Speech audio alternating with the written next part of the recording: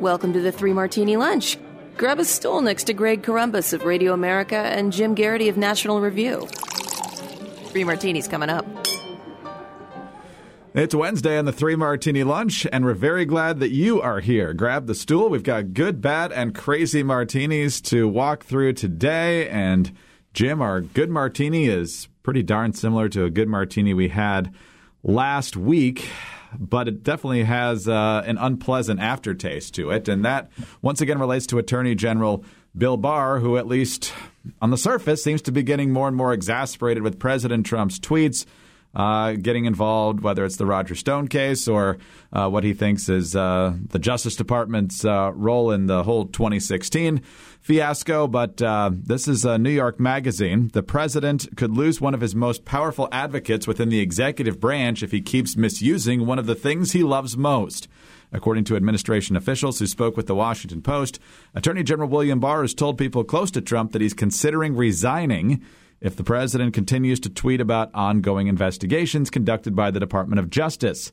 Quote, he has his limits, unquote. One person familiar with Barr's thinking told the Post. Then the story goes on to talk about Barr with Pierre Thomas of ABC News saying that Trump's tweets make it impossible for him to do his job. The president has still tweeted out about the Stone case and other things, and he's at least letting it be known that he's willing to resign if this doesn't change. Barr's critics, of course, think this is all a bluff, just designed to create a facade of independence from the president, and he's really just doing Trump's bidding day by day. So, Jim, I guess the critics are only going to be happy if they get rid of the guy.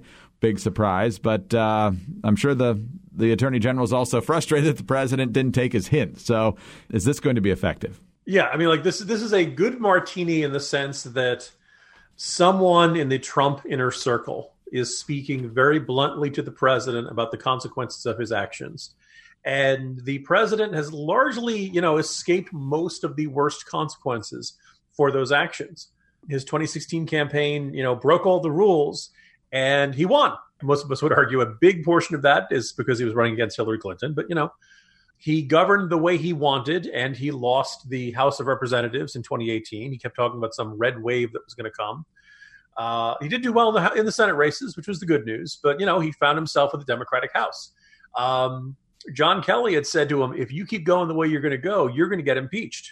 Lo and behold, he ended up impeached. But because there were enough Republicans in the Senate, he survived. Trump, he berated Jeff Sessions on Twitter instead of just calling him to his office and saying, don't do this or do that. Trump just enjoys venting his spleen on anything that pops into his mind about anything without any potential, what could the ramifications of this be? And there have been multiple times lawyers for the Justice Department and lawyers for the administration have found what they're trying to argue in front of a judge more complicated because the president has jumped on Twitter and started ranting and raving about everything that irked him. If you're trying to win a court case, don't demonize the judge. Don't do that until until you know for certain you're never going to go back in front of that judge again. And by the way, when you're the administration, chances are at some point you're going to do that. Trump doesn't have any of this impulse control. And by and large, he's escaped the worst potential consequences of this. If Barr decides to leave, now we've got a really bad consequence of this. And it shouldn't have to come to this point. As my boss, Rich Lowry, keeps laying out, the president ought to think long and hard about what his presidency looks like when even Barr walks away and says, I can't work with this guy. He just won't listen. He doesn't realize how much he's complicating what we're trying to do here. I've repeatedly asked him not to tweet about what the sort of things I'm working on, ongoing court cases and stuff like that.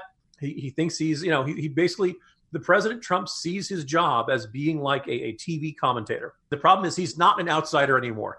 He's the head of the executive branch. He has to start thinking about he's the head coach. He has to think about how can I help my team win instead of my team is there to help me win. And it's deeply frustrating. I hope the president takes this warning to heart. I think this good martini could very quickly turn into a very bad martini if Barr walks away from the administration. But, I'm sure Barr feels like he's asked every conceivable way, Mr. President, help me help you, because right now you're hurting me, which put me in a situation where I can't help you. Has he put himself in a position, though, of not having a lot of options, because he's basically let it be known, Mr. President, if you keep doing this, I can't do my job. Mr. President, if you keep doing this, I might have to resign. Chances are the president's going to keep doing it. So If so, does he actually resign, or does he stay there and give more fuel to his critics that this was all a big bluff? Yeah, my suspicion is that Barr doesn't bluff very much. These reports are not coming out by accident. I don't think this is a mere matter of Barr blowing off steam. And maybe they are. Maybe in the end, this is just Barr having a bad couple of days and being frustrated and deciding to vent it all out. But my suspicion is that Barr this is pretty extraordinary. You don't usually see the Attorney General taking these kinds of comments and these kinds of reports leaking. So I think he means it. And I think the day Barr leaves the administration, when you think about it, up until last Wednesday, you and I talked about how Lou Dobbs had, done a complete 180, and all of a sudden he was part of the deep state. He got the full John Bolton treatment, right? He was the most brilliant choice possible. And then he was a stumble bum idiot the moment he left the administration. The day Barr leaves the presidency and says, "Mr. President, I'm sorry, I just can't work under these circumstances," it might get people who looked at Barr and said and recognized the good job he was doing for the administration in a lot of these tough fights. And to get him walk away, that might be the sort of thing where it gets enough people in the president's circle who otherwise like the president to say, Mr. President, we needed Barr. Barr was really good. Barr was, I know how you were unhappy with Sessions. Barr was the tough guy you wanted. You wanted your wartime consigliere. Barr was that guy. He asked you to stop tweeting about something, and because you couldn't, he felt the need to walk away. It would be an enormous unforced error on the part of the administration. At least one more warning shot across the bow if you want to keep your attorney general. I guess that's the good news. He's trying to. If Trump takes the lesson, then this takes away one. This is one less headache he has to worry about. If he doesn't, then he's got to find a new attorney general in an election year and deal with the perceptions of this next one will be a yes man. Like left, right, and center. Everybody agrees Barr is really good at his job. He's very competent, very bright, knows what he's doing at DOJ. The big protest from President Trump towards the Stone case was that 7 to 9 years was too much. We'll see what happens tomorrow with the sentencing. Right in the middle of 7 to 9 years, Jim, is 8 years. That's how long Rod Blagojevich, roughly, has been in prison for his myriad of convictions, some of which were related to trying to sell the Obama Senate seat, which was vacated when, of course, Obama was elected president. There are other things in there, too, various examples of corruption, trying to shake down a children's hospital, and all sorts of other wonderful things. And we talked in the past about how Trump was flirting with the idea of commuting Blagojevich's sentence. He was talked off the ledge a couple of times on that, most effectively, I think, by the Republicans in the Illinois congressional delegation. This time, however, they were not so successful. Rod Blagojevich has had his sentence commuted. And if you don't remember what happened 12 years ago, shortly after the 2008 election, this is what the feds got on tape from then Illinois Governor Rod Blagojevich about what he wanted to do with the vacated Senate seat and how he expected to fill it. I've got this thing, and it's golden. And I'm just not giving it up for nothing. I'm not going to do it. And I can always use it and parachute me there. All right. So clearly a guy who's on the up and up. But in the end, the president deciding to commute Blagojevich's sentence. He's on the tarmac here. Might be a little bit hard to hear, but here's the president's detailed explanation about why he did this. He served 8 years in jail, a long time, and I watched his wife on television. I don't know him very well. I've met him a couple of times. He was on for a short while on The Apprentice years ago. Seemed like a very nice person. Don't know him, but he served 8 years in jail. So he served 8 years in jail. He saw Blagojevich's wife on television, and while he doesn't really know him, he seems like a nice person. Well, Blagojevich is out, and folks caught up with him at the airport. And one thing you would hope for, Jim, for someone who's been pardoned or had their sentence commuted, is remorse. You know what? I did it. I shouldn't have done it. I'm sorry. Did we get that from Blagojevich? And no. And yeah, I made a whole bunch of mistakes, but I didn't break any laws. I crossed no lines. And the things I talked about doing were legal, and this was routine politics, and the people that did it are the ones who broke the laws and the ones who, frankly, should meet and face some accountability. Didn't break any laws. It's routine politics, and the people who did this to me are the ones who should face justice. So, Jim, a whole bunch of other pardons and commutations there, but this is the one getting the attention. Republicans tried to talk him out of this, but no such luck. You forgot the other comment that he made there, Greg, which is that this commutation is bleeping golden. And I can sell this off to any old guy off the street for a lot of money. So thank you, Mr. President. That gave, I'm making that up, but that's in keeping with his other comments. Mr. President, Rod Blagojevich is not a very nice person. The fascinating thing is that sometimes when you see Trump do something, you can say, okay, well, this helps him with this group, or that helps him. Okay, this is thinking ahead to 2020. This is, playing to support in this demographic or this group or something like that, or he thinks he's going to get a good. First of all, notice there are no good headlines that come out of this. There are other presidential commutations. Alice Johnson comes to line.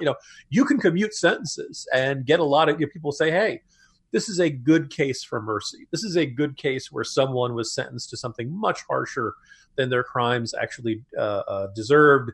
This is a person who deserves a second chance. This is somebody who has learned their lesson and is ready to become a helpful, useful, morally upstanding member of society. That we as a society believe in redemption and believe in second chances. And this is someone who has earned it. This is not someone who's earned it. And the fascinating thing is, the people who are most up in arms about this are Illinois Republicans. This was right before you and I started doing our podcast. I was writing and you were doing Radio America stuff. We hated Rod Blagojevich, and we had good reason to hate Rod Blagojevich. There were a bunch of other corrupt Illinois Democrats hated Rod Blagojevich. And they hated him because he did it really, even by the standards of corruption, it was beyond the pale. Right? He was blatant, open, transparent about it, clearly saw his powers as governor as a way to make money. It's straight up corruption. And so Trump is going to, at some point in 2020, Trump's going to run around saying, I drained the swamp. I mean, maybe you could make the argument that 8 years in jail is enough time.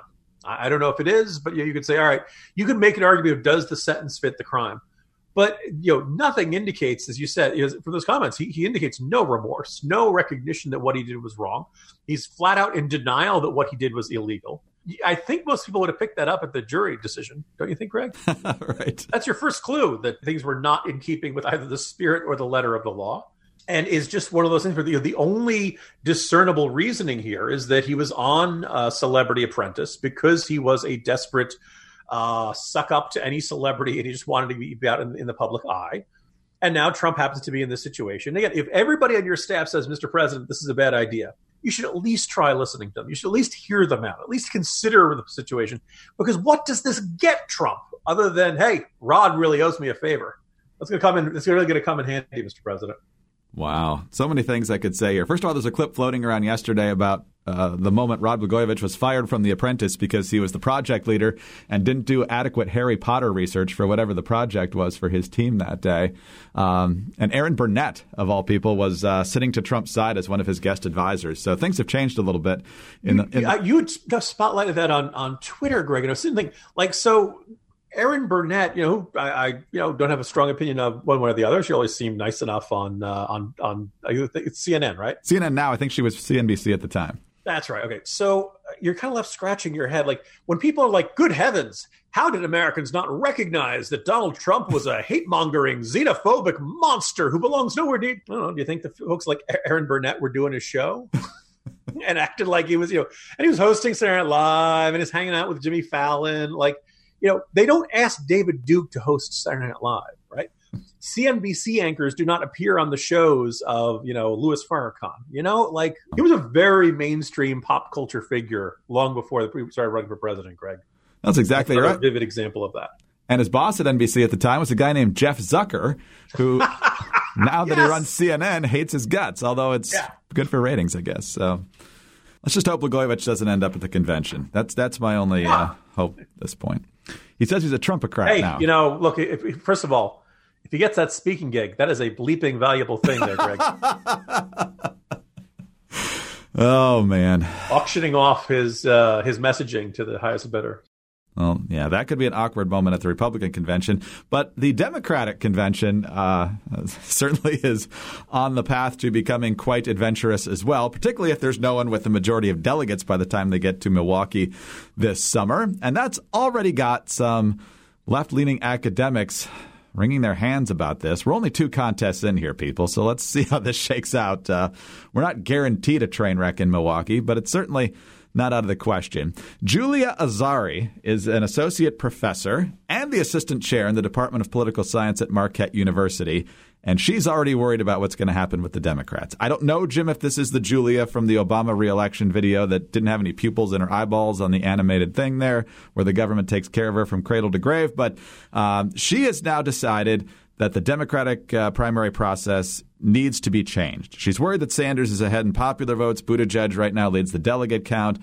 So here is her theory. The current process is clearly flawed, but what would be better? Finding an answer means thinking about the purpose of presidential nominations and about how the existing system falls short. It will require swimming against the tide of how we've thought about nominations for decades, as a contest between everyday voters and elites, or as a smaller version of a general election. A better primary system would empower elites to bargain and make decisions instructed by voters. So she's in favor of preference primaries. I believe the state of Maine already does this, where you don't just vote for the person you want. You rank everyone on the ballot in the order that you would like them to be ranked in terms of your preferences. And then somehow that tweaks the results and gets you your ultimate winner. The best part about this, though, Jim, is that the Washington Post has this opinion piece right under their ominous subhead, Democracy Dies in Darkness, with the opinion headline, "It's time to give the elites a bigger say in choosing the president." You know, Greg, I don't know about you. I'm just glad that somebody at the Washington Post is finally willing to stand up for America's true victims, the elites. They don't get nearly enough say in who gets to be president. They don't get nearly enough say in what gets discussed in our politics, what gets focused upon. And look, when you want to look at the downtrodden, when you want to look at the people who really don't have their voices heard, I think it's the elites, and probably none more than Democratic office holders, really. They are the ones who have the most obstacles in their way. The other thing is, like, so they want to have ranked choice voting, where in addition, you don't just go there and just say, oh, I want this one. You have to say, well, I want this one the most and this one the second most. And I guess it would stop at 3, or do you have to rank everybody? That's a good question. I don't know. Because at that point, you're like, well, do I want Steyer as my 5th, or is Gabbard still in it? Do I put her up to 5th and Steyer's back? Look, first of all, this is the kind of attention and the amount of energy and just mental real estate to be out that really should only be focused to the really important things in life. Greg, I don't know about you. For me, it's mock drafts. And where I start thinking about who should the Jets take in the 6th and 7th round of these college football players I've never heard of. The democracy dies in darkness. It also gets strangled by complicated voting systems. We just had an Iowa caucus that went down in flames because people couldn't do math. Do you really want to give everybody voter, like, wait, I didn't want him to be my 3rd choice. I wanted him to be my 2nd choice. One of the few advantages. In fact, by the way, this is people could say this would all going to ranked choice voting would change the way all these primaries shake out. Yes, indeed, because it's possible you might like 3 or 4 of these candidates. Maybe you like all of them. Maybe you like a handful of them. But in American democracy, both in the primary and in the general election, you have to pick one. Unless it's like a city council and you have to vote for 3 or something like that. You have to say, this person I think is the best person for the job. And it doesn't, second only counts in horseshoes and hand grenades, as they say. That, to me, that's a beauty of the system, right? That is it forces you to make a decision. And maybe some people don't like that. But the idea, because then you get turned into so do you get 3 points for being somebody's first choice, 2 points for being somebody's second choice, and 1 point for somebody's first choice, for third choice? Is that how it works? It gets complicated. There's math. There's a lot of math, right? Because we're down in the first choice category, but we're leading in this. Like, you're gonna have to add 3 different layers to poll. This all gets so much more. I don't want to hear this going into tax season, Greg. Well, you know what's going to happen in the general election. If you're a Republican, you vote for the Republican, and then your second choice is the Libertarian or somebody way in a fringe party. And then if you even have to go to the 6th or 7th pick, then you put the Democrat. And I'm sure the Democrats would do the same thing. So I'm not exactly sure what they would accomplish here. But basically what Professor Azari is suggesting here is that delegates get chosen from these various preference primaries, but they aren't actually beholden to any particular candidate, and that frees them up to negotiate the best ticket that could likely win the election. So the best way, she says, to avoid all this rancor is to have delegates who were initially assigned to a candidate based on how they did in the primary to then be able to abandon them without any repercussions. I'm sure that'll go over very well Yeah, I mean, look, the only minute cautionary note I will make in our knocking this idea around like a piñata. Look, one of the reasons Trump won the Republican primary in 2016 was he was up against 16 other candidates. And while he only got 46%, 45%, somewhere in there, everybody else was super duper, it was divided amongst the other candidates. We're seeing something of a similar phenomenon in this year's campaign with Bernie Sanders and all of the other non-openly socialist Democrats.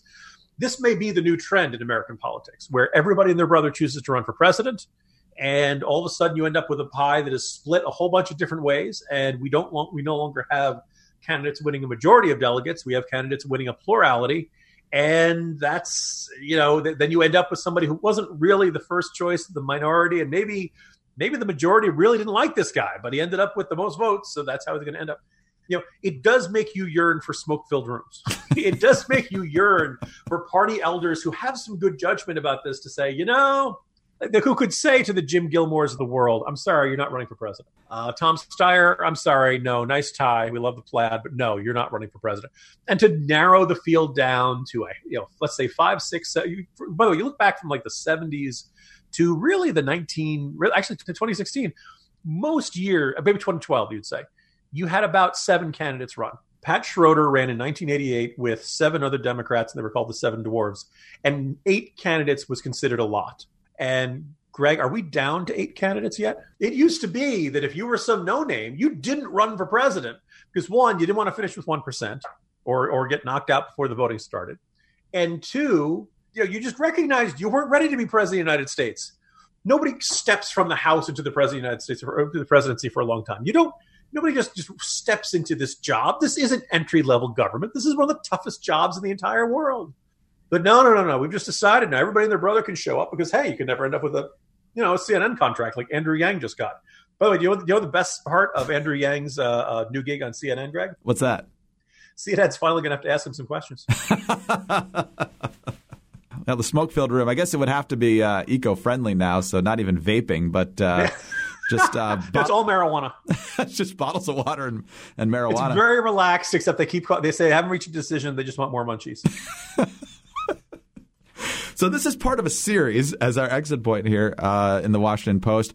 The whole series is entitled How to Fix the Primary Process. Azari wrote another piece about entirely switching to preference primary. So that's clearly her big push here. 2 other issues, though. One by a woman named Christina Greer. Forget Iowa. Georgia should be the first state to vote. And my personal favorite from Martin O'Malley. Want to fix the presidential primaries? Revive the fairness and equal time doctrines. So... Okay. Lots of good ideas. I realize we're running long. Let's observe, Greg. A couple of years back, I decided to completely rejigger the primary schedule to try to start with the smallest ones and end with the biggest ones. And the first thing is that would actually keep the race relatively competitive for as long a stretch. Because, if you lost Delaware, okay, you're okay. You can still keep going on. But also, small states are traditionally cheaper to run in. Delaware has only 3 counties. So, you can drive around it all pretty easily. Rhode Island, you're not going to spend a lot of time in private jets going from one place to another in Rhode Island. But by the way, I believe one of the first primaries under the schedule that I'd laid out, Greg, was going to be Hawaii. Now, Greg, would you rather go out and cover a caucus in Iowa, or would you rather cover primaries in Hawaii in the middle of winter? If I was a candidate, I would just camp out in Hawaii and almost just go through the motions of running and then live there for a few months. And then when you get crushed, I guess it didn't work out. Donors, your money was well spent.